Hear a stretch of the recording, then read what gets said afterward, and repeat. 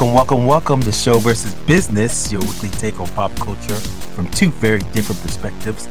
I'm your host, Theo, and on the line I have the man himself, Mr. Benja. What is up, my man? What's up? Another week, another living in this crazy world we're living in. Oh, always, brother.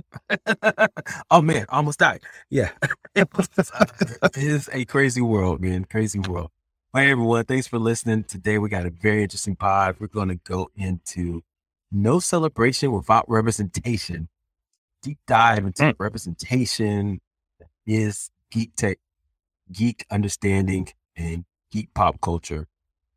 So we'll talk a little bit about thinking our craze, our memories of cross-cultural nerd memories and moments. We're getting a little news story around various different topics that's coming out from different corners of the world. And then finally, feature this week will be a little bit on representation. So we have a little bit deep dive on what that means in pop culture. And then, of course, last but not least, Miss Marvel review. So, Mr. Benja, how was your week? Week was good, man. Week was good. As I said, the mid-year came around, as I spoke about on the last podcast. The mid-year's resolutions, getting that together, getting that tight. Actually, 2 weeks ago, I'm sorry. And yeah, those little tweaks, man, like using a new tool here or there, deciding to, eat an hour earlier or something simple like that. These little things, man, just tweaking the system, making it flow better. I'm riding through 2022, man. It's about to be on. I love it. Oh, man. Yeah, man. Just me, man. It's just been a crazy week, man. So I've been just busy, heads down, trying to talk to investors. And then, looking at my numbers for my business and just like, oh, man, we got to, step it up for the second half of the year. So just trying to figure that out and get ready for some more opportunities coming our way. So, yeah, man, just, heads down, man, trying to make some things happen for us. But, yeah, man, really excited about, just mid-year, man. It's always interesting, man. You kind of hit that. Oh man, it's already July. It's hot as hell outside. You're just like, what's going on? You just feel like it was just January, man. Yeah, and speaking of, I saw your little speech in New Orleans, man. That was pretty good stuff. Nah, man, I appreciate it. Yeah, my day job, I talk some little stuff here and there about health equity and what that means for everyone. So I appreciate you checking that out. We got some more things that we're going to post over there. I'm trying to figure out that cross section between, the day job and what I do here. So I may start, piercing the veil, right? And getting the cross beams working some kind of way. So we'll see. I'm trying to figure that out. What's the brand, which is very key. We talk about all the time here. So just trying to understand that a little bit more, but, I think, it can work. I mean, you got people all the time. They have CEOs who are DJs, right? Or, a doctor, right? The rapping doctor. So it's, do that cross section thing. So, try to figure that out for myself as well over time. But I appreciate, man, the shout out. So, I have some references on that later. We can do that offline or whatever, but I definitely have some references on that because I learned from the guys at Rockstar Games who did a phenomenal amount of stuff outside of the office, which fed into their actual work, which blew our mind. It was great. Yeah. I love it, man. That's how you have to do it, man. You gotta do both. So, man, Mr. Benjamin, let's get into it a little bit early today. Let's get into digging in the crates.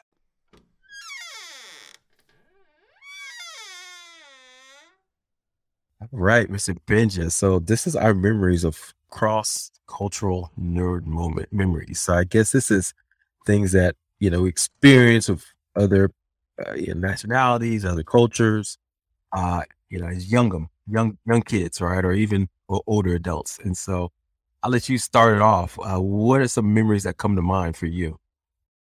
So, being into alternative stuff in the Black community is always interesting because the Black community will always test you. They're like, oh, you into that? All right. Make it sound cool to me. And you're like, shit. All right. So it's like this. And all right. Yeah, that's kind of cool. And, say, hey, what are you doing? I watch Kung Fu movies. And then, they got to tell you how kung fu moves are cool and so whatever. But when I was young, I was actually into not Dungeons and Dragons, but a similar product based off of the Dungeons and Dragons rule set for Marvel Superheroes. It was built by TSR, the same guys who ran Dungeons and Dragons, published that. So Marvel Superheroes role-playing game, you had your 20-sided dice. You were going around, punching characters and doing your whole Wolverine adamantium claws thing, and it was great, right? But did you make the noise every time you popped your claws? You had, you had to roll you had to roll high enough. You couldn't just roll it every time and go kapow. You couldn't just say snicked every time. You had to be like, had to have a proper roll. But yeah, I was a dungeon master for Marvel Superheroes for a while, and that was a really small group of people that my mom's friends and some of their kids, they would always come over. So that was a really small group, and it was all Black. But at some point, I decided to take it to my Southern Baptist, North Florida, South Georgia Christian school and introduce it there. And there were like a couple Indian kids there, mostly white Southerners. Let me see. We had we had some Spanish kids there too. Mexican kids, I don't know. I was so young. I just knew they were of the Latin X Hispanic. I'm going to get emails for that one. They were Hispanic, and it was just a much more diverse group. And I was like, oh crap, I'm introducing Marvel Superheroes to these people. So it became this whole cross-cultural thing, and you started seeing how it played out. Like, people would really gravitate towards their characters, who they were. Like, there was a kid who was good in the science club and everything in middle school, and he was like, I want to be Reed Richards. And I'm like, I'm looking at my campaign like, how the heck am I going to fit Reed Richards in here? There's like explosions and a lot of fighting going on. And what's he going to do in this campaign? Start a, science fair project? I don't know. But everybody would start picking out their characters, and it just became a really cross-cultural thing where I was like, holy crap, the role playing of these characters is causing us to come together in different ways. And it was goofy. It was hard for me to maintain my my Black man cool because I was known as the Marvel Superheroes Dungeons and Dragons 20 dice rolling kid. At the same time, it was tough, but it happened. Man, I love it, man. Great story. I never got into Dungeons and Dragons. It's like a big thing now, but I mean, everything's a big thing, right? It's like, stuff that was nerd for us, like anime. I mean, all the kids love it now. Dungeons and Dragons is cool. Matter of fact, I watched a reality show with my wife. It's called Married at First Sight. The guy is an uber nerd. I mean, super smart guy, PhD neuroscientist. Just got married to this woman, sight unseen. And, they did the vows. They went off to go talk. The first thing he introduced her to? So, this is my lucky dice. It's my 20-sided dice. The whole comic book guy voice came out. I was like, oh, Lord. He came deep for it. Let her know at the beginning, man, what you get in for, I guess. Yeah, so they introduced him in his favorite store where him and his buddies were dressed up in their favorite characters while they were doing the campaign. So it was deep, man, deep. But yeah, I mean, like I said, I never got into it, but I thought that's cool. I used to love, choose your own adventure books, of course, and things like that. Yeah. That was like more solo kind of activities, but I didn't know you were a dungeon master too. So you had to come up the storyline and kind of keep everything managed, understand who had what, So yeah, it makes sense now, Mr. Pincher, why you were a game designer. Yeah, it all makes sense. Man, I didn't listen, man. And here's how nerd snobbery comes into play. I don't know if people know this exists, but I was like, Dungeons and Dragons, man. I ain't about no elves and orcs and man, get out of here with all that. I'm about mutants and Inhumans and Star Laugh. You get out of here with them elves. And I got my own mutants, and I got mega mutants over here. I have my But when the football team stepped in the room, we were all on the same side. It's like, no, we're with them. We're together. We outnumber you. Yeah. Same here in basketball. So, but my moment was, I grew up, in LA, so I had cross section friends, from all different cultures.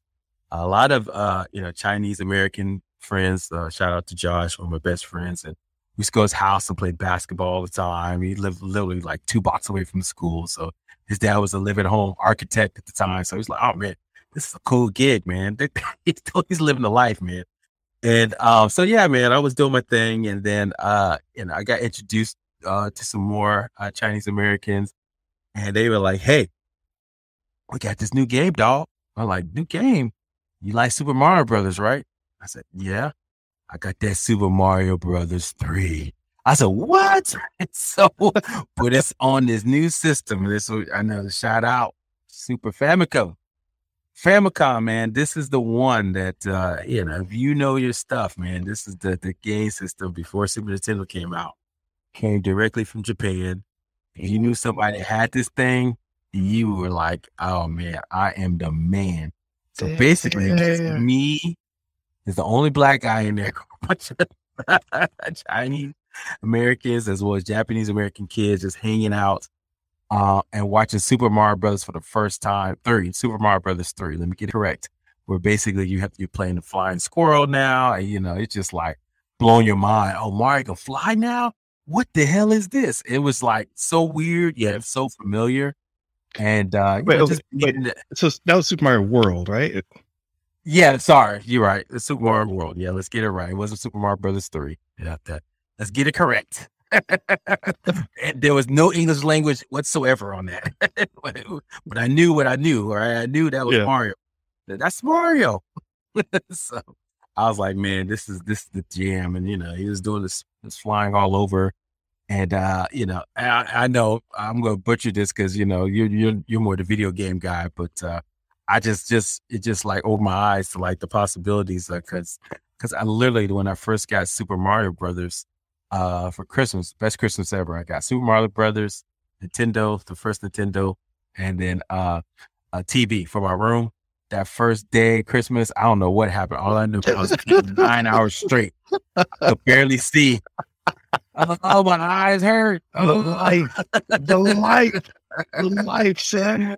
That first day, man, my eyes are hurting because I literally was on that TV all day, man. I still remember, got good fond memories of that, man. I see my son's got a little bit of that. He watches a lot of YouTube videos on people playing video games. I was like, oh Lord. So he's starting young, I guess. But so yeah, man. That was my, just being around, this crew and learning different languages. And man, I was really into like the Chinese culture and Japan culture and just Japanese culture, and just, really had a lot of good friends like that, and just understanding what was important for them. And so, that to me, I take to this day. And so, I always been meaning to get to China or Japan, never got. I always had a chance in grad school, and then had an opportunity to go to Africa. I said, well, you got to go to the motherland. But yeah, man. So more to that, man. So yeah, that was some good memories. Good memories. Anything else on your end? Nerddom bringing us all together. The cross-cultural aspect actually got me a lunch with Jim Lee.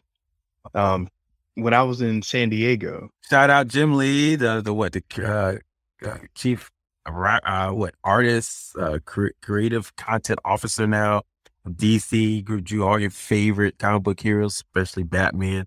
So yeah, if you don't know Jim Lee, now you know. Yeah, man.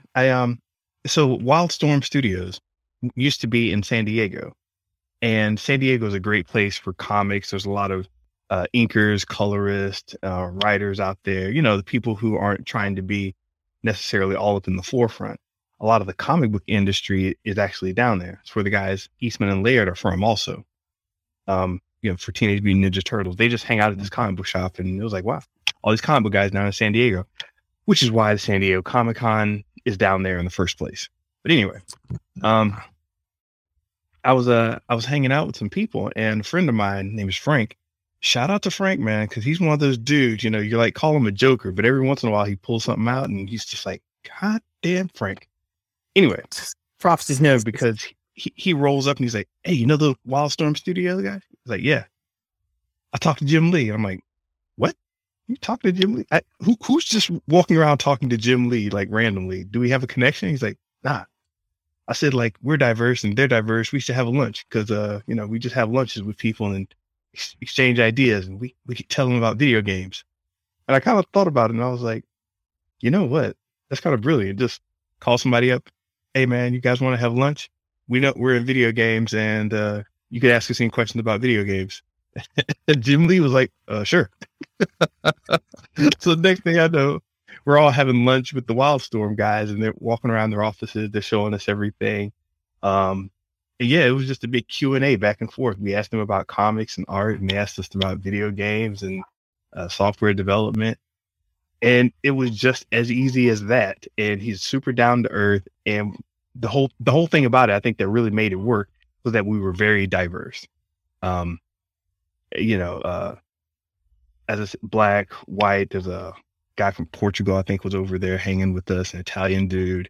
It's just a lot of different people from different cultures and different parts of the country and the world. So I think that's what really set that whole lunch off and made it work. So yeah, man, shout out to diversity. Might get you a free lunch. Hey, man, I love the good story. So yeah, get that free lunch, man. I mean, yeah, some people said there are no free lunches, right? But hey. Yeah. Hey, man, I didn't read racism aside. We're gonna get our free lunch.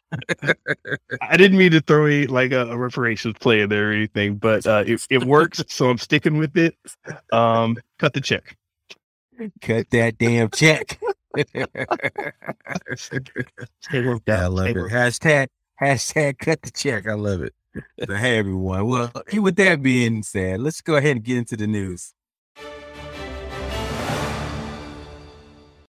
Mr. Benja, well, do you watch television? I try not to. I really do. Well, a lot of people do, right? A lot of people still do. Linear television, that is, The Emmy nominations came out this past week, and it's supposed to be a celebration of all that is television. And some of our favorite shows, are on here. Like I think we talked a little bit about on the Wednesday show, but one of the few things like from Netflix. Netflix has got roughly about 3 of the best shows for drama: Ozark, Squid Game, and Stranger Things listed here. HBO's on there for twice for Euphoria and Succession, and AMC has Better Call Saul, and Apple TV has Severance. So I don't know if you've checked out Severance yet. That's an interesting TV show on Apple TV right now. But yeah, man, not a lot of streaming show. I mean, not a lot of those drama series are, from networks, right? The traditional network television like we used to watch back in the day. They had Cheers and, Different World, things like that. The only one that got that's been listed here on the comedy series from ABC is a show called Abbott Elementary. I don't know if you've seen that one yet, Mr. Benja. No. Yeah. Matter of fact, if you look down this list, that is the only. Yeah. Only a network show. I'm scrolling here and the other close. I'm scrolling here. I'm sorry. I'm scrolling here and I'm only seeing there's a AMC, but that doesn't really count either. It's not fully streaming. Showtime's got one in there, but that's premium. Yeah. This is a changing of the guard. I don't know how long this has been going on, but I mean, it makes sense. Yeah. Obviously HBO's been there forever. So that makes sense why HBO's still up there with all the different shows. But yeah, man, if you scroll down, it's few and far between. They usually pick one, net linear television. So when they say linear, that's basically turn on TV. As long as you have antennas, you're good, right? You can watch something. Right. Yeah, man, that man, it is dying on the vine, man. And even streaming is taking their place a little bit, right? Because, we'll talk about later, but Netflix is getting into advertising. There's already advertiser basically for streamers, advertised called Freevee. I think that's what's called from Amazon. So basically you watch a movie or TV show instead of just watching all the way through, no interruptions, there's actually ads in the middle. So it's free. So it's called Freevee. And so that's kind of taken over linear television spot in addition to the traditional streaming shows that we know and love. So yeah, man, this is an interesting world right now, but I thought that was kind of interesting. No, check any of these shows you like? Oh, really quick on that thing. Last Black Friday, I got an Amazon Fire tablet, right, for like $70, expressly for watching media, because if I'm washing dishes or whatever, and I want to just bring my little tablet in and watch something while I'm washing dishes, if it falls in the dishwater, I'm not going to be mad because it's like a $70 tablet. But yeah, I have this $70 Amazon tablet, and I show up one day and it automatically added Freevee and like put it right there on the center line. And I'm like, oh, what's this app? Did I download this? I remember thinking about it. Let me delete it. Will not allow you to delete. It's just sitting there in the middle. You can't delete it. I'm like, mother, Amazon. That's so. I mean, at least Apple, at least Apple's like, all right, well, if you want to get rid of it, it's still technically there, but you just won't see it. Nah, Freevee, you can't get rid of it. No, man, I love it, man. So I think that's kind of where we're at right now, man, with these shows. A lot of different shows. I see Oscar Isaac, he was nominated, but not for Moon Knight. I mean, it's just, and to be fair, I've seen a lot of these shows. I mean, so it's kind of interesting, but it'll be kind of cool to see what happens or when it comes out. Wow, television movie. Chippendale Rescue Rangers for Disney Plus. That's hilarious. Let's see, Ray Donovan in the movie. That's a new category. I don't know where they came to this. I guess it's like it's a movie, but it's based on a TV show. So that's a category now. Yeah, sure, whatever. Huh. Television movie. Yeah, okay. So what's up with this? We were talking about the ABCs and NBCs and CBSs and all that, the linear television juggernauts. They've even got competition in the variety talk section. Mm-hmm. So that was the only place I really noticed that linear television was still standing out, with Jimmy Kimmel Live, Late Night with Seth Meyers, and The Late Show with Stephen Colbert, ABC, NBC, and CBS. Respectively. But now, we got Comedy Central coming up, we got HBO coming up. Yeah, man. So you're saying they're did? I mean, look, the number one show on linear television right now is I think I wrote it down somewhere, but it's Young Sheldon, and I think they get numbers that any streamer would have, right?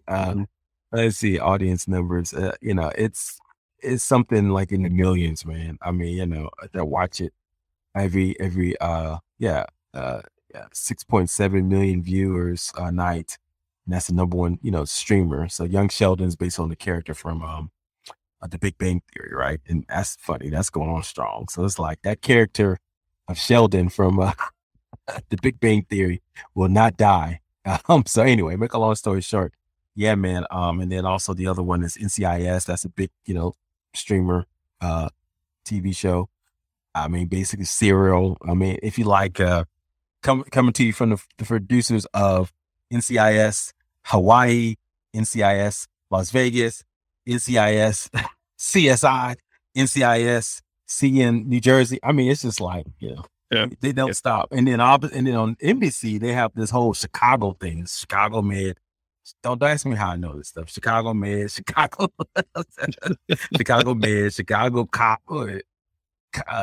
Cops, and Chicago Lawyers, or something like that. So it's a whole, or Chicago Fire. It's this whole Chicago thing. And it's the guy that came with Steven Baccio. So it's just like they find their niches, and it's so funny. It's like you'll watch one of those shows. He's like, oh, that's where that actor went. Because you'll be like, what actor? Any actor you ever thought about, like, oh, they're on some network television show somewhere, buried at like Fifthly, and they have like 3 lines an episode, right, or something like that. I seen, episode, and that's it. So sometimes I'll watch those shows, like, oh wow, that's the guy from this show, hey, get the cash and checks, man. I ain't mad at you. Nobody's talking about the show, but hey, he's cashing the checks, brother. So anyway, I digress. But yeah, so Emmys, yeah, they're coming out. I mean, I don't know who gives a hoot. I mean, they don't really mean too much. But it's one of those things that I always kind of keep note of. So it's a hoot. It's a hoot. It's a hoot natty. Yeah. Well, one other show that may be blazing trails sometime in the future is HBO Max's The Last of Us series. This is an interesting one to me because it's expected to premiere in early 2023. We know it's based on the video game. We blah, blah, blah. We've covered that before. That's not new. Interesting thing I didn't know was that it's going to be releasing its episodes on linear television and streaming weekly at the same time. Same damn time. Okay. Who does that? Who does it now, right? Yeah, that's interesting. I don't know what their play is there. I guess it's just to flex, hey, we can do it and see what happens. I mean, it's HBO, man. So it's like, sometimes it's different to figure out what's the HBO original show or what's the sometimes, I'm like, this show should pop up, right, on the HBO app. No, it's an HBO linear show. And so you gotta wait till like 10 o'clock and then you can watch it. Like, for instance, the Winning Time, I watched that show. Curious enough, it didn't get nominated, but I know tons of people that watched it. It's basically about the Lakers and how they started the dynasty, basketball Lakers. And so I thought that was kind of interesting that, like, that's why, you and I were at Coachella. I was quiet in the car because I was waiting for it to pop up. Then it popped up. I was, watch this. But if it's a streaming show, 1201. So I guess that's the only difference. But HBO really has no words like that. So I thought that was kind of that, So we'll see what happens. And I did say same time. I may have just meant same day. I didn't know they were doing that though. I didn't know this was a regular thing though to release at the same. Yeah. The same time, yeah, that's different. So so I guess instead of wait to 1201 or doing it early, like usually like The Boys sometimes came out on Thursday, right, at a certain time. But usually Netflix, they drop your time 1201, my time 301, right? So that hits, then you see it. But now they're probably gonna wait until like 8 p.m. Eastern Standard Time or 9 p.m. Eastern Standard Time and just drop it for everybody. Huh, that'll be interesting. I gotta check to make sure that's their strategy and if they're actually gonna stick with it. But that was the word that was on the streets. The word on the streets, brother. This is something else in the culture, man. So, Monique, right? Yep. The comedian, she, was doing well for herself for a while. Had TV show, The Parkers back in the day. Then, she blew up on Precious and, she was out in these streets, man, doing her thing. And then for, some odd reason, she just went off on all these celebrities, man, just went off. I mean, I'm talking about the big time ones like the Tyler Perrys, the Oprahs, you name it. And she just went ham on them. I mean, people you don't really talk bad about, right? On that level, and she kind of was a person non grata. And just recently, I don't know if you saw the latest controversy, she went off on D.L. Hughley, another comedian, right? Turned, I guess, radio personality. And went off on him at his old day comedy special. She was invited to do a comedy set, yeah, and just was kind of throwing so much shade at him, and then kind of went off a little bit on his sick daughter. So it was a whole thing, man, in Black culture. I don't know if you missed that. It was about a month and a half ago. Yeah, everybody was just I'm just about this. What is? I don't understand Monique. I have run into people like her, but you figure at a certain level that goes away. I suppose not.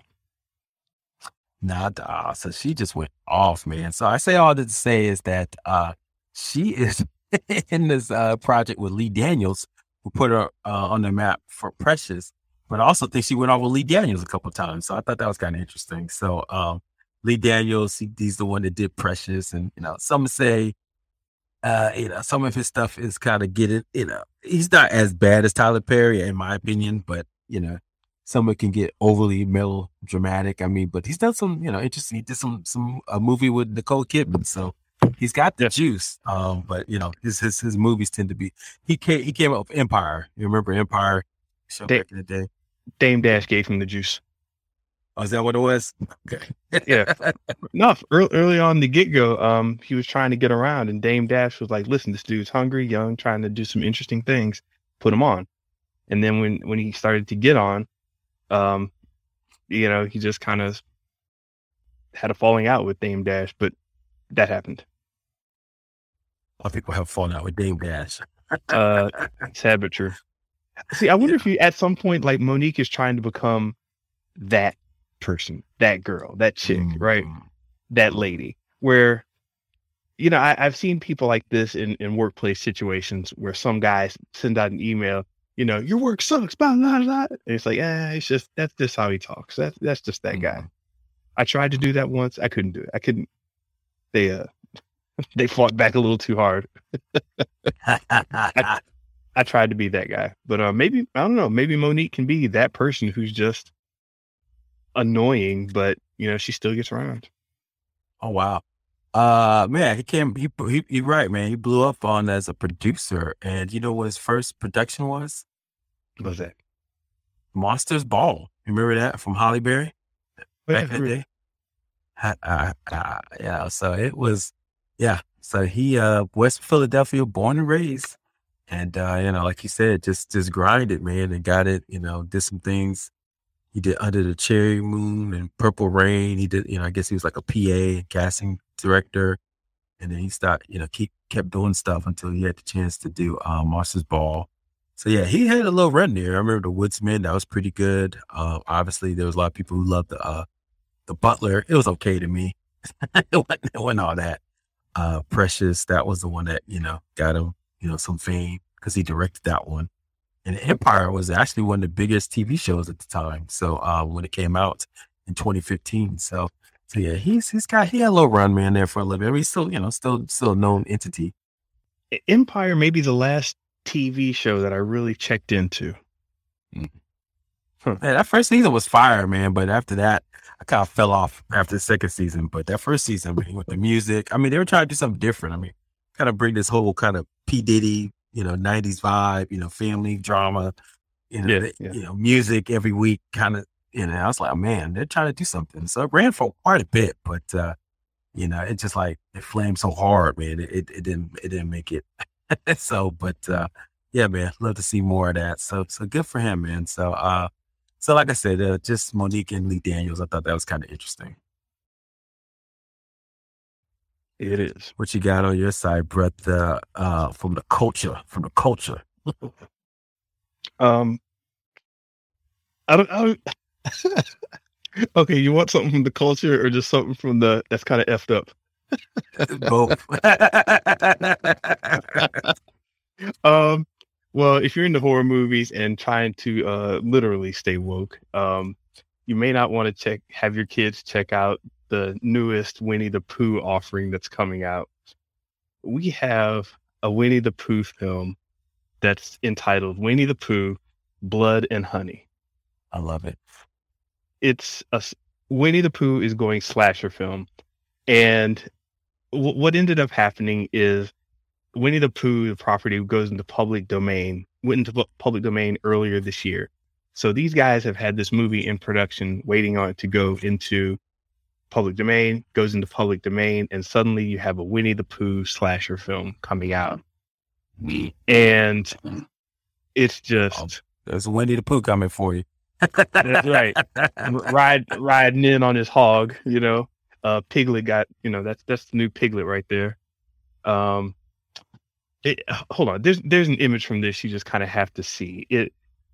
I don't know. I don't know what this means for people, but I figure it's just going to get props because of the craziness that it is. Have you looked into this at all? Oh yeah, I heard it when it first popped up. I think a couple of weeks back, and so I guess I don't know why it's popping up again. I guess maybe they have more. Did they release a trailer or something? Is that what it was? No, click that. Okay, I just put a link down there. Check that out and check out this image. What we're looking at is a young buxom lady in a hot tub, and there's steam steam rising up from the water, and she's just looking all sultry and everything in the hot tub. And in the background, through the steam, you can see a guy in a pig mask and a guy in the Winnie the Pooh mask. Or I don't even know if they're masked in the actual story, but they're rolling up. They're like sneaking up on this lady in a hot tub. And this is disturbing slasher vibes. That's all I'm saying. Yeah, man. Not good, man. Not good. Not feeling that too much. Public domain, man. Disney, man. They that's why they protect Michael Mouse with a passion, man, because they know, man, if it's out in these streets, go ahead, Mickey wilding out, man. I mean, there's been stories that Disney will put that cease out there on anybody, anywhere, So Yeah. So you see a lot of the characters popping up. So nah, man, it's it is what it is. I mean, look, kudos to the filmmakers. They got props. There's what they say, first you have my curiosity, now you got my interest or something along those lines. So Yeah. they did. I mean, in a world so crowded, they pierced through that and got our attention. Probably a crappy movie, but kudos to them. Yeah. So for everybody wondering, what's happening is Disney is obviously going to retain their copyright interpretation. So the way Winnie the Pooh does the Winnie the Pooh thing, as far as Disney's concerned, is still copyrighted to Disney. But obviously, if it's a slasher, you can't really say that that's Disney's area. So they're like, cool. Well, we got the slasher version of Winnie the Pooh. Somebody else can make it. Hey, I just had an idea. How about a sci-fi version of Winnie where he's like in outer space and, because that's not Disney. A hip hop Disney, a hip hop Winnie the Pooh. I mean, that's right.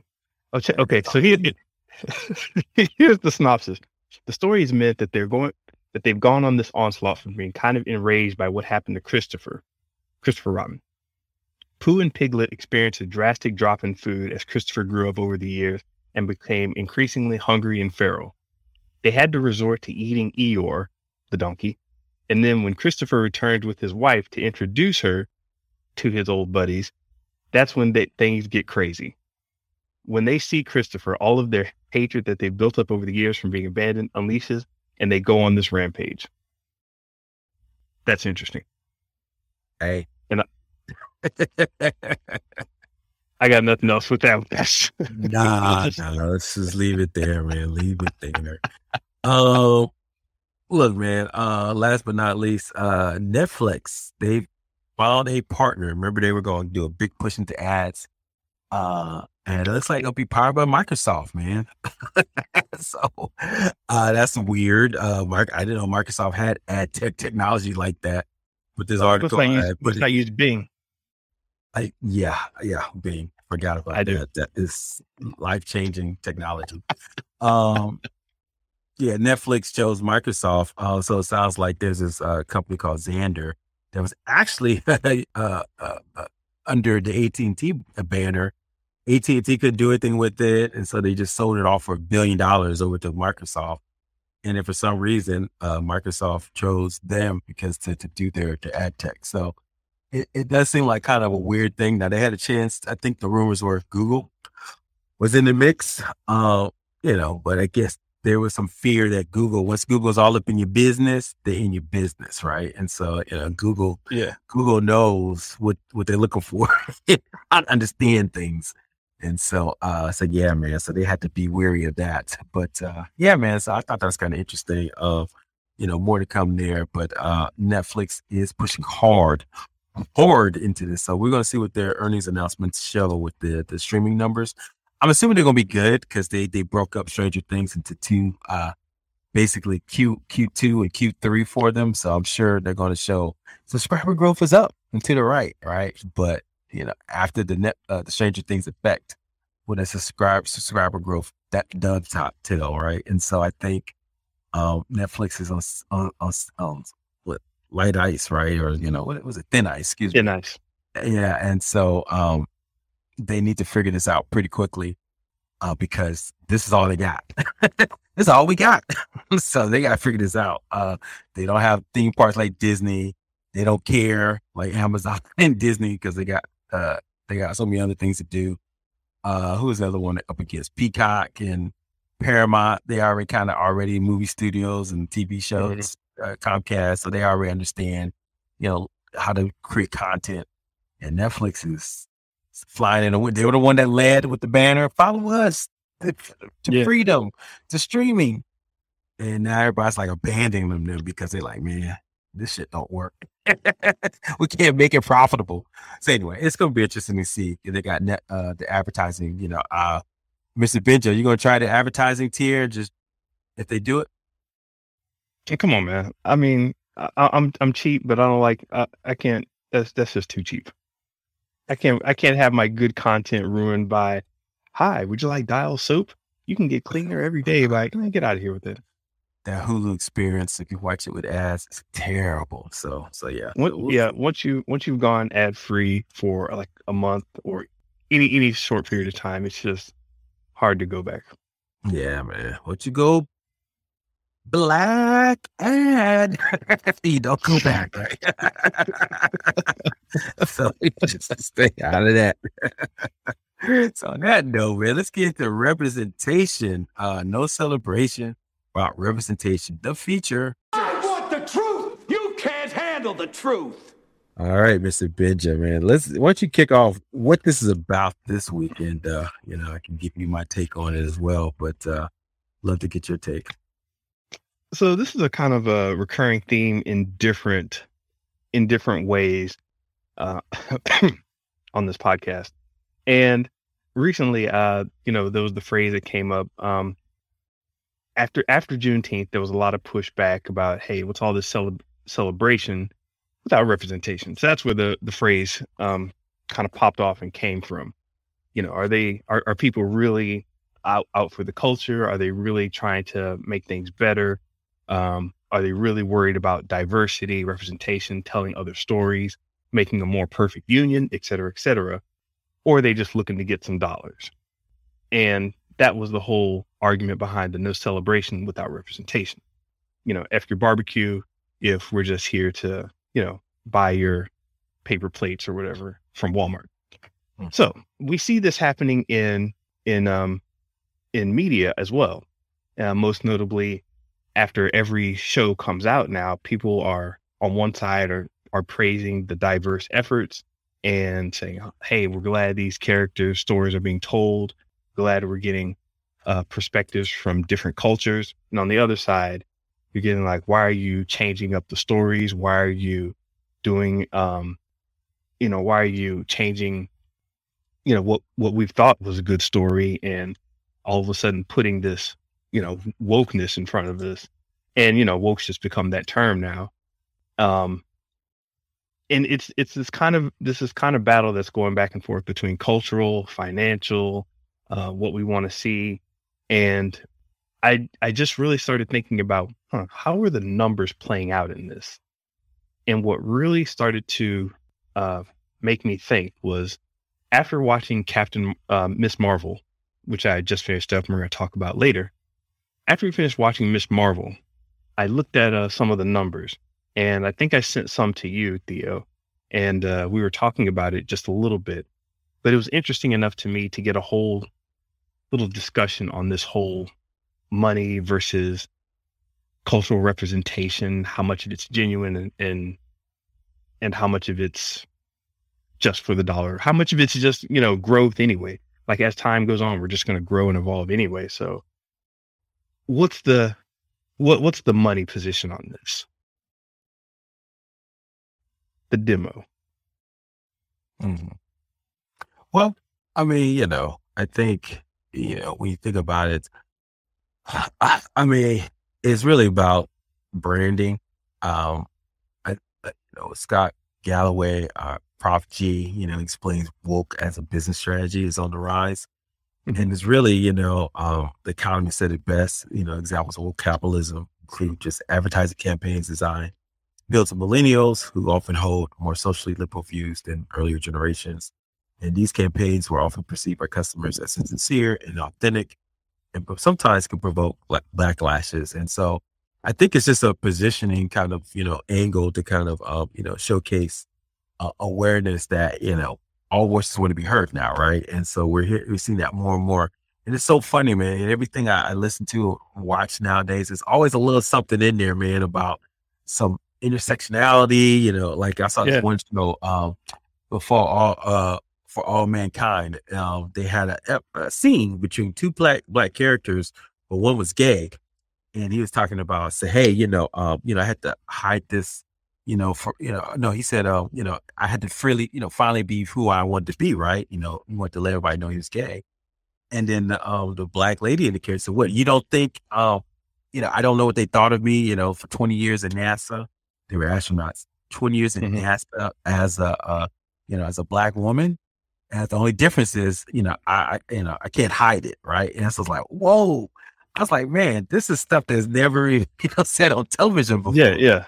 It was deep and thoughtful. And so I say all to say is like, from a business standpoint, I think it makes sense. I mean, you're seeing writers go there with like conversations, storylines, themes that you never saw before. And, I think that's kind of how business is perceiving it too. It's like, hey, for instance, advertisement, how many times you seen that, interracial couple, right? It's been more and more prevalent lately, right? I even saw maybe one or two gay folks, gay, couples there a couple of times. But yeah, they're trying to embrace this. Hey, we're, we get it, right? Yeah. And, I mean, it's a good thing. I mean, someone made it best. Van Lathan. Is it? Yeah, it's Van Lathan. Yeah, from Lathan. Yeah, from TMZ, and he's on the Ringer podcast. He said it best. He said, look, I think people are upset, they say, hey, does everybody need a voice and all this stuff? And he made a point. He said, look, if you've been voiceless for so long, yes, anything you say sounds like a scream because now people are finally hearing you. And so I think it's important that, people have a voice, and I think corporate America can take part of that. And it just makes sense from a market standpoint. They always talk about in movies, the 4 quadrants, which is, men between 1844, women between 1844, and then, the ones who are above that, men and women. And so if you can hit all those quadrants, and boom, you have a 4 quadrant movie. And just like in marketing, if you can get more people in the boat, then you have a great movie. I mean, a great, product and position. So yeah, it makes sense to me why people are embracing this as a strategy from a business standpoint. Okay. So but this is, it sounds good on paper, right? Because obviously it's like, hey, you're getting all these people involved, and everyone's going to go by, and then you have big sacks of money showing up at your door, and you're more culturally connected. You're in the mix. Everything's good. But then I look at something and I see that Ms. Marvel is the franchise's highest rated show. For all the Marvel shows. It's just the highest rated show out of all of them. And the other thing that goes against that is that it was the lowest watched. So how do you resolve those? You know what I mean? It's like, well, crap. When I say highest rated, we're talking about Rotten Tomatoes here. And there was an initial flood of negative reviews, but then all of a sudden, all these positive reviews came in from the critics. And yeah, it's after watching them, we'll get into it in our review. They did a lot of quality things in that show that deserve recognition. So you've got the highest rated show with the lowest actual viewers. What does that mean? Are you asking me? I'm just, question mark thrown in the sky. Yeah, it's a question mark. I mean, look, representation matters. And I think, like we're talking to later about the show, but I think it got a lot of things right, that helps, now the other things that makes, that means more for, pop culture, maybe not as well. And so maybe there is some critique there. Right. But yeah, I think we want to see more of that, man. And, even though I think people also getting a little fed up with the kind of, things like playing around gay, right? You just have gay characters on shows. And I get it, Because like we didn't talk about. Did you get a chance to watch the latest Thor? We'll talk about it next week. But did you get a chance to watch it? Did not. Okay. After that, you know what, man? It was those soft reviews, man. The soft reviews came out. Then I heard about the silly news coming out, like he decided not to eat meat for a day so they could do their kissing scene and it wouldn't mess up Natalie Portman's vegan, spirituality because she can't kiss meat lips or something. I don't know. But when I'm like, this that's the news coming out of the movie. All right, I'll do something else. I'll probably check it out. Screw it, I might check it out tomorrow. Okay. Now, the reason I say all that is, there's some scenes in there where they kind of play around with, who's, lesbian or not. I mean, Stranger Things has a character that, the actor finally to say, yes, he is gay, but it's kind of inferred, people look at each other googly eyed. My kids and I watched this show called, about zombies. It's called on Disney Channel, Zombies versus Aliens or something. And they got an actress and the actress looking at each other, touching, smiling, but they don't really say anything. It's just, so it's kind of like, I mean, I get it, they're corporate America's trying to have both ways, right? Say, hey, you got a gay character, see? But not too much, because then you got, hey, don't say gay. Don't say gay. Don't say gay. They get nervous. Yeah, so I mean, to your point though, I mean, I can see why there's a difference between ratings and, watched and all that kind of stuff, because, I think there's a difference between, people, hey, we should support this. And was it, something I really want to watch? So it's kind of interesting. So yeah, man, maybe we'll get into it. Yeah, what other things you got here, man, that you wanted to cover on this interesting topic here?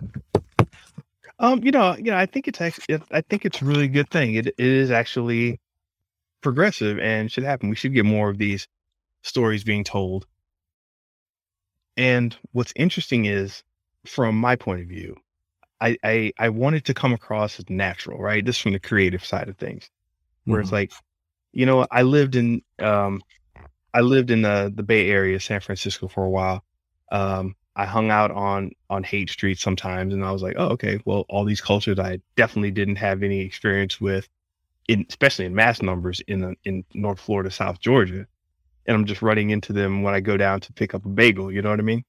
Mm-hmm. It's like, it was just very different to me, and definitely a growing experience. And I was like, it was really cool with it. But it's the way it's done to me, I think, is creatively problematic. I'm like, if you remember the scene in, I don't know where it came from, but when comedians, they jump out and say message, like, where did that come from? I know Dave Chappelle. Yeah, but it was from the Wayans brothers, man. Remember, don't be a menace or drinking juice in your hood or something like that. You remember that? Don't be a menace or substance. Yeah. So it was, we're butchering the title because it's crazy. But Keenan Wayans played like a mail bag guy. He was a mail carrier, and he would show up. Someone said something, message, and he would walk out. Okay, that's where it came from. Now I got to go back and check that out. I haven't seen that in ages. But just creatively, anytime you do something to take me out of the story, that really bothers me.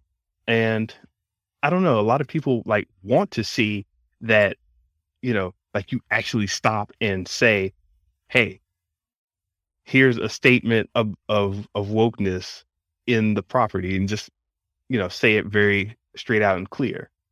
It's like Lando Calrissian. It's like, you didn't, to me, and maybe this is just where I came up, you didn't need to say, well, I'm the only black man in the galaxy and da-da-da. It's like, nah, man, MFers running Cloud City. Boom. There you go. What's happening? Get out of my face. And it was obvious, it's like the way he walked and talked and everything. It didn't seem forced. And I'm wondering how all of this this backlash plays out. And one way it's playing out is we're getting a lot of education. And I don't know if you heard about the Viking story, but there was the show Vikings. Yeah, I remember that. Pretty popular show. they put a black woman in the show, right? And everybody flipped out. They were like, "Oh, you can't have a black woman. What is this black woman Viking?" Blah. And the historians were like, "Actually, there were black people, and that's how it came out naturally, and it kind of flowed, and it was like, okay, this wasn't trying to be forced. This wasn't trying to be weird. So it's coming. I think it's good. It's better for the product. And there's also information that is better for the workforce as well. So now that all this is, I don't know where that Forbes article went, but yeah, it's better for the workforce and for the products. And nevertheless, we're still getting a lot of pushback on it because nonsense is a thing in the society today. Well, and then I think you mentioned the Woman King that's coming out. That's all right. Very diverse. With Viola Davis, and that should be interesting. So yeah, man, it's look, I mean, we stories we never thought of this before. Yeah, let me ask you this. So back in, I'll say the 80s. Back in the 80s, and I don't know, I'm just picking that time frame because I'm thinking about action movies right now. Once they found a formula, they would present it and say, boom, here's Sylvester Stallone doing Rambo, right? And then all of a sudden it's like, okay, well, Rambo was based in, whatever country. We're going to do, we're going to take some different jungle and put Arnold Schwarzenegger in. It's basically going to be the same thing with another big muscly guy. And they copy that same formula over to somebody else. And you just have this string of basically the same movies with the same type of person, with the same look and the same structure. So now, do you just get like a, Sylvester Stallone, and then you get like a Michael B. Jordan version of it, and then you get like a Jackie Chan version of it? I was having trouble coming up with an Asian action star. Yeah. I mean, Henry Golding, he's coming up. I mean, so right. Crazy Rich Asian. So I mean, I don't know. I mean, it depends. It's the right actor for the right role. A lot of these, it is funny, man. As you see on the producers, a lot of these actors are getting producing credits, right? Because it's almost like they are, if they show up, then and then get the movie greenlit, then they're a producer, right? And then also they're going to do a lot of marketing of the movie too, right? They're not just to the audience to go watch it, but they're probably pre-selling the movie in different markets, and so it makes sense now. So yeah, maybe, man. I mean, I think if it's a good story, it's a good story, right? But I do like stories that come from a specific point of view, right? And that you never seen before, which I think kind of keep hitting it. Ms. Marvel gets at. But there was other ones. There was a TV movie not too long ago. You probably never saw this movie. It's called Miss Juneteenth. Very specific. Oh, yes. So definitely about the Black experience. So, stuff like that, man. I mean, that's what Atlanta is kind of getting at, right? Yeah, it's weird and it's a little bit out there. But he's trying to, I get what he's going with it. He's trying to give you that uneasiness of what it means to be Black in America, right? It's a feeling, it's a vibe, and that's what he's going for. But it's very specific. The things that they do, to say, some of the stuff. I mean, it's so funny now too, man. You watch any show now for Black woman, if she's wearing a scarf going to bed. Before, they never did that, never. Yeah. But it's in the storyline. Black woman gotta wear a scarf, right? So stuff like that, they're very, very specific, about, how they tell stories. So to your point, yes, they could use a template, but, hope there's enough, which is getting there more and more, that there's enough there to kind of put some specificity in it, because there's universal in the specific, right? Because if I tell you a specific story by my mom and the pain she's going through, and, and how she lived in a small country, with a lot of her friends who are Black, and they used to play games together. And, right. They played spades and they played bid whiz. You may not know the games, but that, you kind of know the story. Right. Yeah, exactly. That's being very specific, I think, really touches into what storytelling really gets into. And I was having a discussion with a pretty right-wing person I know online. And they brought up the argument about, well, let's get the best person for the job. And that's always like a common, rebuttal. It's like, why did they have to hire such and such? Why didn't they just get the best person for the job? And what I couldn't get across, what I couldn't get across to this individual was that if you're trying to tell a specific story, it changes depending on who that person is and what their background is. Mm-hmm. You know what I mean? Mm-hmm. And I think that's what we might be running into a bit of here is, hey, I'm trying to tell this story with a Pakistani character. Well, how does that change normal things? It's like, well, if they're going to mosque, it's going to fundamentally alter the story a little bit. Mm-hmm. If it was a Catholic girl, it would change the story a little bit. And you can't always say, well, just get the best person for the job. If you're trying to, you can say get the best person for the job, that you're looking at the most appropriate person, because the best makes it sound like the best person with acting chops. I think that's what we've been fighting against, but the most appropriate person, may not be the person who's gotten all these awards and who's known by all these people, probably in the dominant society. But it's like, okay, there's a very specific story here that can be told. I can relate to, being left out or being, having certain types of foods or whatever that other people are confused by. And that makes sense. And you have to be specific in that way. So I like it. I like where the growth is happening. It's a little messy right now, but I think that's okay. Whenever you're creating new things, it's always going to be a little messy as people, figure out how to do things and figure out what needs to be created. So. Well said, Mr. Benja. So if you ready to get into this review of Ms. Marvel? Well, one quick question I wanted to ask. MCU, Disney, all of Disney, HBO, anybody, Paramount, they've been pushing this diversity thing. Is it working? I mean, you gave some examples here. Black Widow, Shang-Chi, Eternals, Black Panther, absolutely Black Panther. I mean, that was, or the next Black Panther coming out. I think that's the most anticipated movie right now. Matter of fact, told my kids about Black Panther 2 is coming out this year. They're like, oh, when, tomorrow? No, it's coming. But I mean, it's mixed bag. I mean, I think, but I respect what they're doing. Now there's some backlash, right? Where there's just so many threads that they're pulling at. For phase 4, people are kind of confused, like we talked about on the Wednesday show. But it's a start, man. I mean, I think obviously, Ms. Marvel's a part of that as well. So I think, man, I think it's working for the most part. I think so too. At the most, we're seeing some growing pains and some Twitter arguments that need to happen. I might have to send Anthony Mackie a tweet about the Black American Captain Falcon portrayal, but it's all good. Yeah. So more to come on that, man. Well, no, that's awesome. Well, man, Ms. Marvel. So, you want to? Well, let's just get into it. So, spoiler warnings. We're about to get into Ms. Marvel recap and overview. We've both seen it.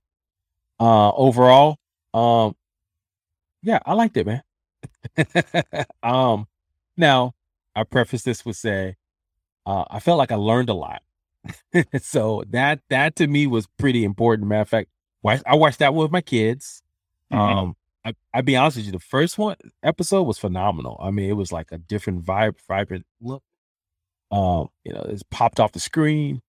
And then the second one's, but be honest with you, I think, some of the graphics and some of the some of the stories, superhero storytelling was a little bit off, be honest with you. I think that kind of, took me and the kids out a little bit, but that the beginning and somewhat at the end, those were kind of, a little bit more poppy episodes. The middle was a little bit of a dragging there, but then they kind of told an interesting story that you probably, the specific story about what it means being from Pakistan. So that's kind of my overall. So I would give it, out of 10, I would say just slightly over 5, like a 6.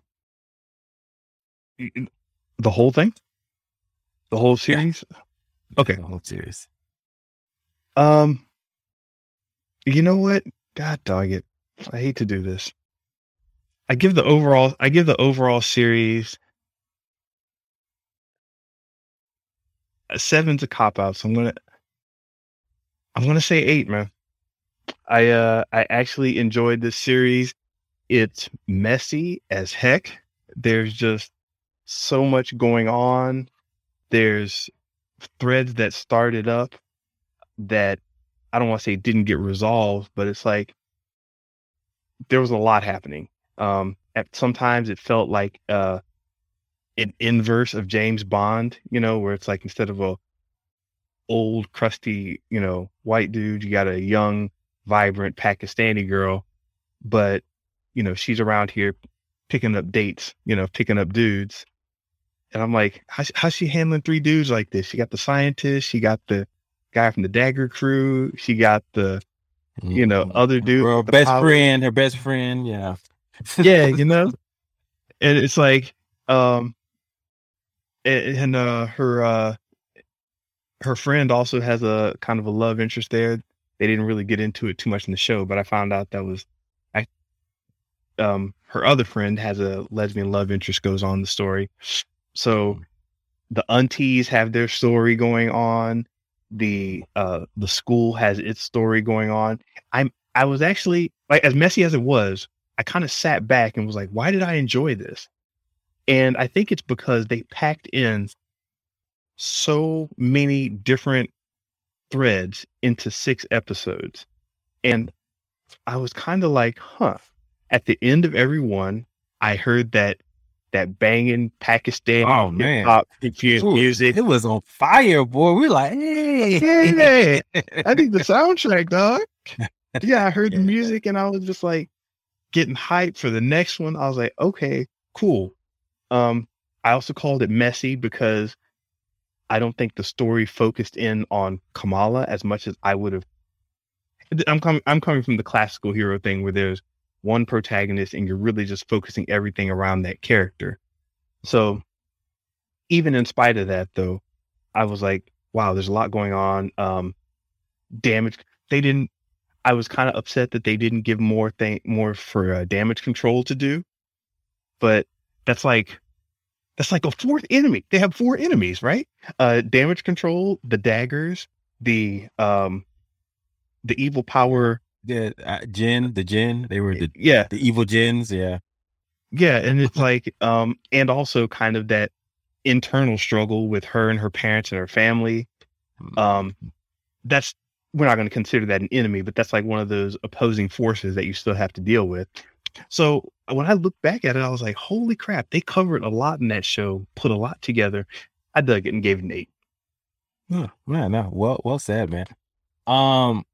Let's get into the characters then. I mean, look, man, Kamala was like, that casting had to be perfect. And yeah, they picked the right actress. I mean, I liked her, man. Super cute, just super engaging.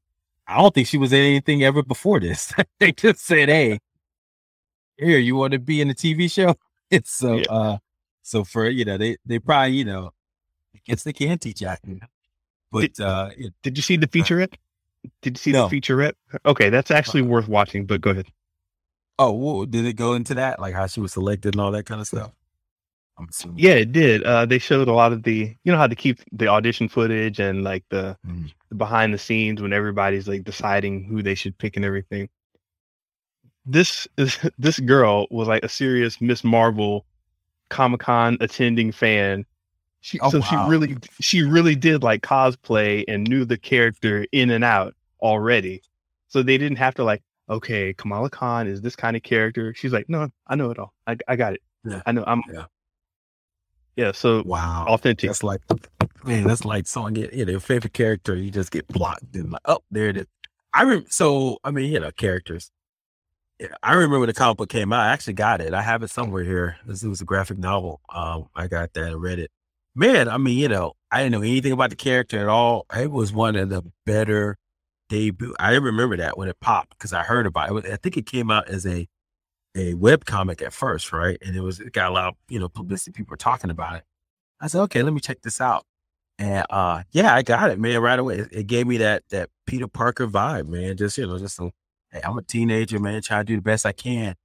But then you got that whole, Muslim, Pakistani kind of angle to it, which I thought was like, oh, that's kind of interesting. So, yeah, man. So anyway, I read the comic, kind of, I fell out. I wasn't like my go-to at that point. I'm a 30-something-year-old man, but it was Right. something It's that clearly for the younger teen girl set. Yeah. My daughter loved it. I mean, she always was really excited to go watch it, and a lot of the themes of being what that means, but also being a Pakistani and girl, from that culture and living in Jersey. So she was uniquely American, but she was uniquely of her culture, and I thought that was kind of interesting. So they very well done with the main character. Yeah. Any thoughts on her? Well, I liked her, but I realized that I didn't share a lot of the. I think a lot of people had problems with her powers being a little Yeah. different. I saw some of I never really read the comics, but I kind of read up on her powers and story a little bit. Never read through a story arc is what I mean. But so I don't know if there's a certain attachment to the way her powers work in the comics, because when I saw them do the energy field like Green Lantern, I was like, oh, thank God, because big stretchy fist would have. I just think that would be corny as get out in live action. I mean, she's in a video game, a couple of video games and stuff like that, where those big old fists pop up. But I mean, it's hilarious. But I mean, it's a power set. It works. They kind of got into that a little bit at the end there, but I mean, she's cool, man. And can you believe this character was just introduced in 2013, man? That's crazy to go from, Iron Man to get his first movie, 2008, and it's been around, 50 years at that point. So to move that fast, man, is amazing, just from introduction to now. And so, kudos to the character, and what, representation matters, right? And so yeah, man, good stuff. Any other characters that popped out for you? I did. Well, you know what? I had as a kid, I did read Damage Control. I don't know if you remember those guys. Yeah, I remember. They it was a humorous comic book. Damage Control, just about basically insurance and covering up for all the damage that these heroes would cause. Like the Hulk comes bounding through a city, and all of a sudden all these major streets have holes in them because of the Hulk. And it's like this whole little adventure pops off trying to fix the Hulk's damage. And they were at one point going to actually make a Damage Control series. I don't know if you remember that. Yeah, I do remember that. Yeah. Well, they did one for the DC set. There was actually a show for a hot second. What's the DC version of that? I don't know. Yeah, see now something Incorporated. Yeah, it was very similar, man. But it was like a comedy, and they were set in the DC. Yeah, it didn't last long. It was a girl from High School Musical. It'll come to me as LA and Google. But Vanessa Hudgens, she was in it, and it was such a short-lived show. But I thought it was an interesting concept, right? They were trying to go for it. And yeah, man. But anyway, so I think so you like Damage Control? I mean, so that was what you just like making sure things were fixed. You didn't like things messy. Is that what it was? I got to watch Damage Control because, Hulk came in and busted up shit. So now let me see what they're going to do to fix it. No, it was just this random thing I thought was kind of funny. I mean, I don't know if I had any thoughts like that as a kid. I just hey, Damage Control. These are the people that stuff breaks and they go, they're there for it. So I don't know. I thought it was just interesting. Read a few episodes when I was younger. I really didn't get into the more humorous comics. I think this was one of the few ones that I did get into. So that was my only connection to it. And seeing them being brought to life was was kind of fun. And I like the tension that they had within the organization. Like, hey, we're going to come in here and shoot these Star Wars stun beams at people. And I don't know, I just kind of enjoyed them as a character. And I think they definitely have a place in the Marvel Universe where anytime they want to roll somebody out that's not as heavy duty as S.H.I.E.L.D. or that's like, a contrapositive to S.H.I.E.L.D. Or whatever, they can roll these guys out. Mm-hmm, mm-hmm. Yeah, I just saw it. So Powerless is the name of the show. And it was basically about a group of individuals who worked for Wayne Enterprises, which created products to make defenseless bystanders protect them in the world super villains. Yeah, it was really bad. But yeah. So there's no. You're right. There's no group like that, right? Because DC and Marvel, they always got like similar groups, right? They got the Avengers, they got the Justice League. What's the villain version? They got the Thunderbolts, and then they got the Secret Six or whatever. Yes. So anyway, so it's just two sides of the same coin. But anyway, yeah. So Powerless was the name of the show, but they don't really have a damage control. But that's become more and more, right? I think Spider-Man introduced it in Sony, right? The same guy popped up in Spider-Man. So you did? I guess that, yeah. So I think he might be the new Nick Fury. He might pop up and all this stuff. He's gonna be connective tissue. Watch. Another thing that I'm doing is along with watching, instead of watching weekly, another thing that I've tried to do is watching, in addition to watching night by night, is not watching all the Easter eggs and recaps until I finish the entire series. Yeah. That's really changed my perspective of the show, because when people start to go in and pick apart and all that, it makes it harder for me to watch it straight through as an actual product. I start watching it as a series of random bits, and I see, Grace Randolph popping up in my head, like, hey, oh God. So that may have actually attributed to my rating of an 8 as well. Well, yeah, I agree. I mean, like I told you, what I do, I try to write down my thoughts before I watch anything, and then good. A movie especially, but TV shows a little bit harder because the week-to-week experience. But because like you said, man, that stuff can pepper your mind, with, oh yeah, it really was terrible. What even was it? Just take a step back, have your own review, and kind of think through it. You put in Jen. I mean, they were okay. I mean, I'll be honest with you, the thing that I didn't like about the series was the special effects. It just seemed kind of hokey to me. I mean, but it was kind of go for the kid vibe.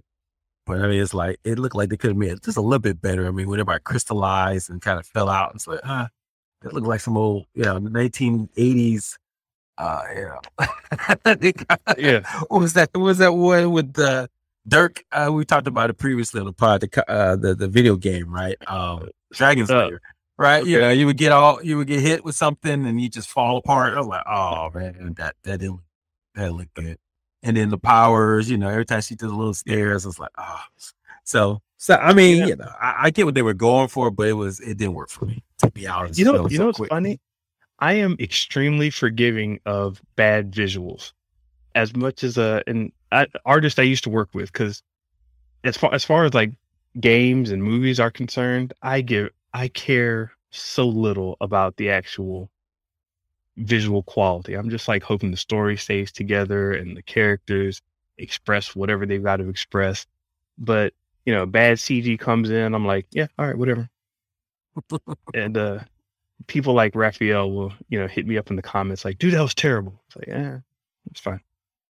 So I had no problems with the look, but I know a lot of people. Well, the thing was, okay, you know what? But you juxtaposed with that first episode, man, that thing was popping. I mean, the text messaging, how it showed up on the screen, how they had like the art on the walls, how they popped out. I was like, oh man, we're in for a treat. And it's like, oh. No, I mean, they just kind of kept it basic, with their visuals and just telling the story. I mean, even the whole beginning. Remember, she was telling the story of her teacher. I mean, it's like, that was cool. It was like, that's I thought it was like, okay, they're gonna do something unique here, and it's like, oh Yeah. wasn't unique. So Oh, anyway, yeah. But the Jinn, they were cool as a villain, but I sure it's different than maybe we'll get into later, but it's definitely different from the comic books. But yeah, so sure, she's from that part of the world. yeah. I think the only thing that visually, I mean, that actually not visually, that consciously made me go like, oh, what did they do that for? Was when they pulled the episode 5 history thing, where you get 4 episodes in out of 6. Well, however many episodes, and the one before the last one, you decide to have a history lesson. And they took her back in time, and they're like, this is what really happened. This is the whole story. This is great grandma. This is where the bangle came from. I'm like, hey man, get all that out of here. Just get it out of here. You're messing up the flow. I need some stakes built up, man. I don't need a history lesson. So when we were talking about the Jinn and all those characters, it's like that whole thing kind of fell apart and got dismantled right at that moment. And the Jinn weren't cool to me anymore. I'm like, they're just some people. They're just some people. I mean, they literally dismantled the Jinn, you know. Yeah. I'm gonna close this warp gate, and it's like, all right, just get on. They said more cool to you anymore. I actually like that episode. I mean, you know, I just like that history lesson. I mean, look, let's be honest. Did you know anything about the partition before that? I didn't know anything about. I mean, I knew Pakistan and India were separated. I had no clue about, you know, the Cultural War. I mean, I knew about it, but I didn't know about it, right? And now it really made sense to me. And what that was so about. they do that to put, you know, so they can front load all of the action and all the movement in the beginning, and then when you stop caring about it, they're like, okay, now we can do a history lesson. That's hard to do in 6 episodes. So you have to come at it at episode 5, which is the point where I should be getting way more interested in what's going to happen in the 6th episode. They did the same thing with Loki, where on that 5th episode, it's like, here's a map of the entire multiversal solar system. What we're dealing with is like, God dog it. And the 5th episode kind of, I know it's supposed to be a calming thing, like the calm before the storm, but I think it needs work, because I'd like to have some of that stuff a little more upfront and keep episode 5 and 6, the last 2 episodes. I personally like them to be punchy. So it's like, bam, bam. But that was my only problem. I actually liked the content of it, the history of the partition. Maybe we could have gotten that whole story spread out a little bit. Like the train nightmare could have happened easily in the first episode. She's like, why do I keep having this train nightmare? And you could have spread that whole thing out. But yeah, I agree. I mean, but you know, I don't know. It's hard to keep momentum, you know. But be honest with you, yeah, I think there was one episode we saw. He's like, "Is that it?" It was like kind of anticlimactic.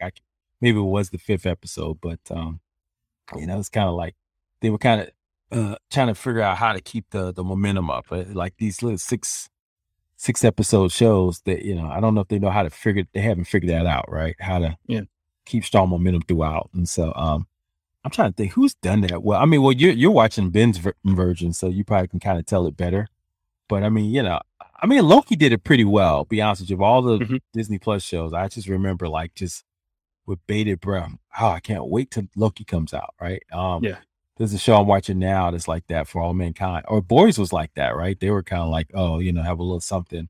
You can wait for next episode. So, you know, it's hard to do that. I mean, you know, how do you tell the backstory, you know, but keep the momentum going? So, yeah, you know, it's a challenge. They're learning, so they'll figure it out. It's new ways telling stories, like 6 episode arcs. That's a British way. Yeah, this is new for us. Oh, it is British? Oh yeah, they do like 3 episodes. They're like, oh, this is a series. There's 2 episodes. Yeah, I'm happy.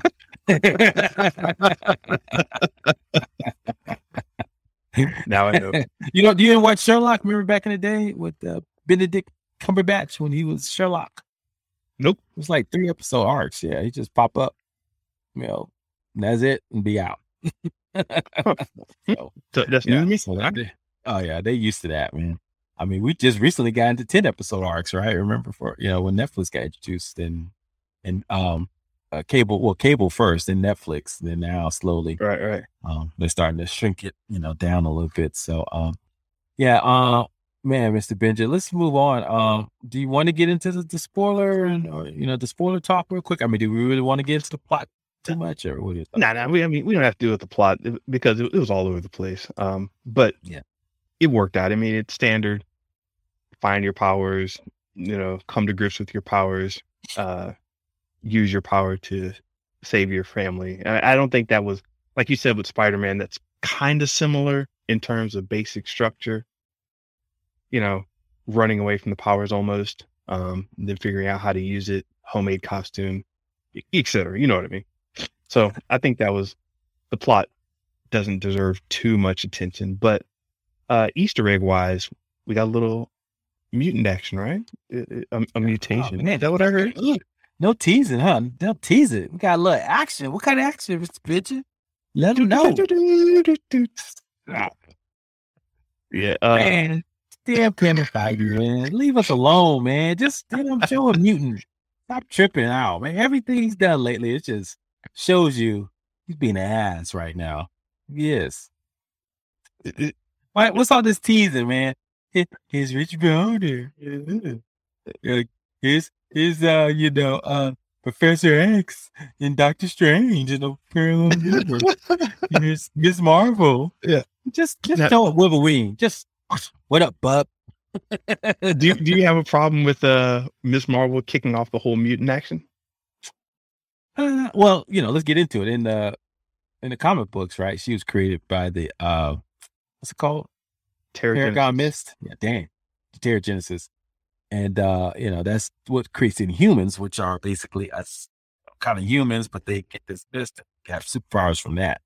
Which, it was trying to be, at one time Marvel's trying to make that a thing, right? Even had a whole TV show, they really pushed them. Did not go well. As can be seen by Black Bolt getting his head bashed in Doctor Strange.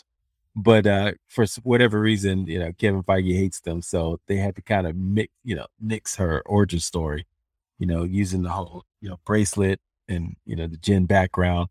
But I don't know, it does seem like a little too much. Like, oh, by the way, the reason why you're special, not just because you have a bangle, because there's something wrong with your genes. There's something in your genes, and so sure, I don't mind if it's backdoor, but it's like. Stop teasing me, man. It gets to a point where he's just like, man, just do it. Yeah. Say, I think you're a mutant. Just say it. Yeah. Damn it. How hard is that? It's an interesting strategy how they keep on teasing it out. And I want to know where the bomb drops, where the heavy hit, like suddenly. Drop the bomb on me. Baby. Yeah, I'm wondering where that comes in and who does it and how it happens. Like, who's going to be that first MFer who just like, bam, I am that guy? Are they going to lead in with some kind of apocalypse thing? Are they going to teasing, man? That's all he's doing. So I'm happy with this, actually. I think Miss Marvel's a great character to do it with. I'm not terribly mad at them altering stories and everything for where we are right now. I'm not. I could be a purist at times, but when it fits the method of the madness of what we're doing, I'm fine with it. So, yeah. But the only thing I don't understand is, how they're planning on doing her shape shifting.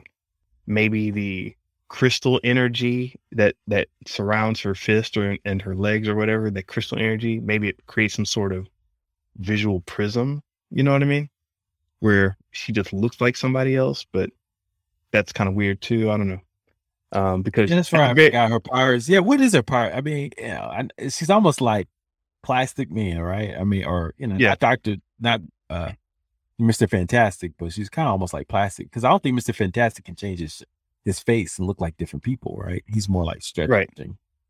But exactly. Maybe... So with Miss Marvel, the character in the comics has shape-shifting abilities, and that's why we see her like stretching her fist out and punching things. And it's what made it really weird as a power to see her at the very end of it, like lose control and spin through her closet, and all of a sudden she's Miss Marvel. I mean, Captain Marvel. And it's like Carol Danvers. It's like, wait, what's going on? Why is she looking like her? And, you know what, man? I didn't know that would happen. I thought.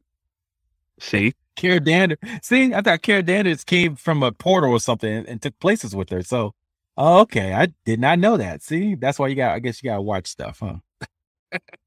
After shipping and stuff like that. Yeah, I mean that's apparently that's what was supposed to happen. A lot of people are confused about it. In fact, they may have actually switched places somehow in this current lore, but the idea in the comics was that she starts shapeshifting into her. So okay.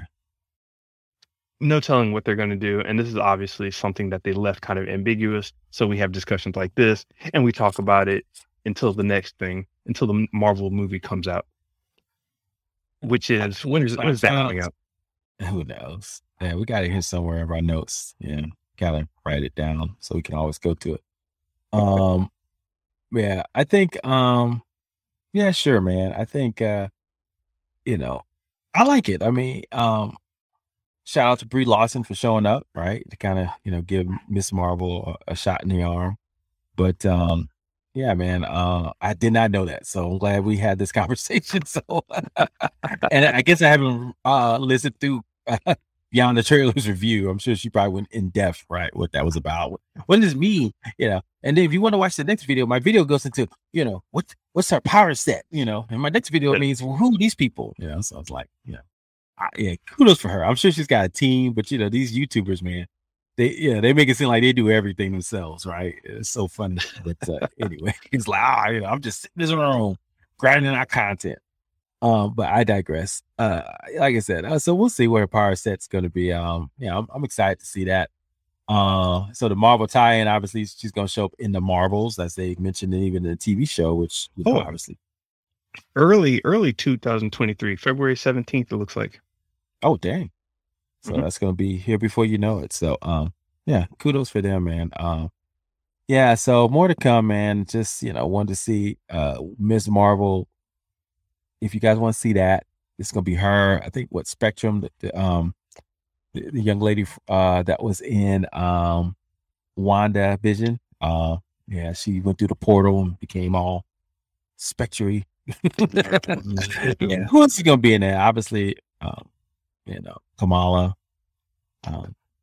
We're going to get Carol Danvers. Who else is going to pop up, you think? So I think, is it Nick Fury? Yeah, Nick Fury, definitely. Yeah.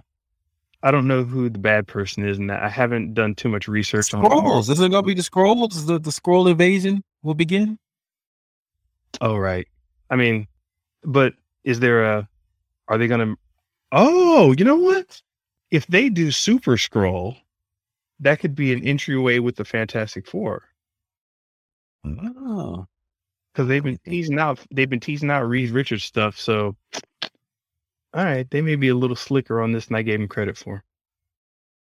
The Super Skrull, by the way, is a particular Skrull that starts to mimic the powers of the Fantastic Four.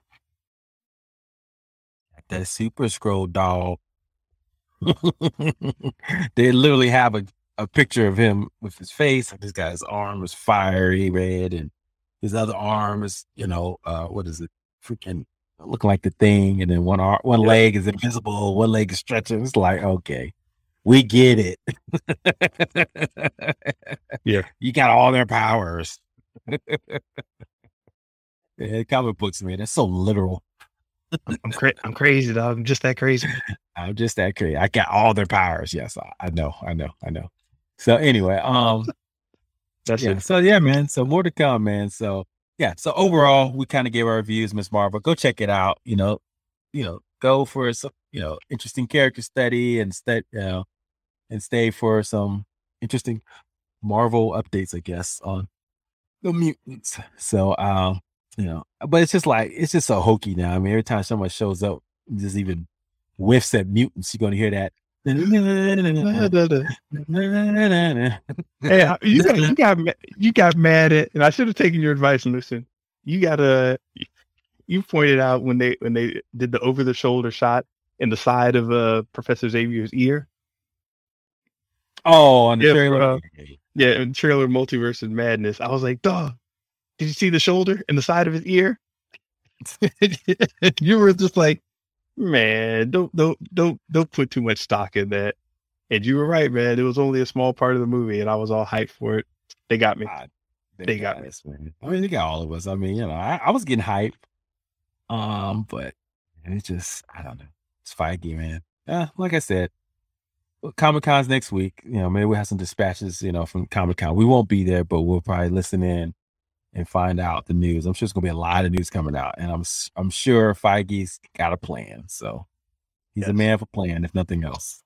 Yep. So definitely, if you're listening, be sure to check in on Wednesdays, because that's when we drop our mostly news, but then we just get into some informal discussions about whatever Wednesday on Instagram. So this should be a good one with Comic-Con coming up. I love it, dog. All right, Mr. Benja, man. Any plans for the week? I had a bit of a headache for some reason, so I think my sleep's out of order, man. I got to get back to sleep. I'm asleep. That's what I'm gonna do. Yeah. Oh man, yeah. I'm dealing with a lot of stuff right now. I'll talk to you a little bit more about offline, but just trying to, you know, get some rest, work out a little bit more. But yeah, man, it's just, you know, this is my reprieve. So appreciate it, Mr. Benja. Oh, it's a pleasure doing this with you. Hey everyone, man, listen, please like, subscribe, and comment at Show Versus Business on Twitter, YouTube, and Instagram. Listen to us at Spotify, iTunes, or wherever you listen to podcasts.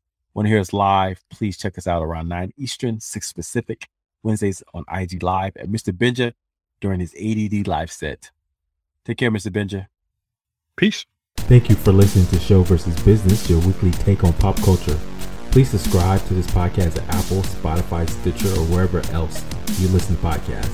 Please like and subscribe to our Instagram page, Show Versus Business, to get exclusive behind-the-scenes takes and upcoming episodes. Talk to you next time. Finish him!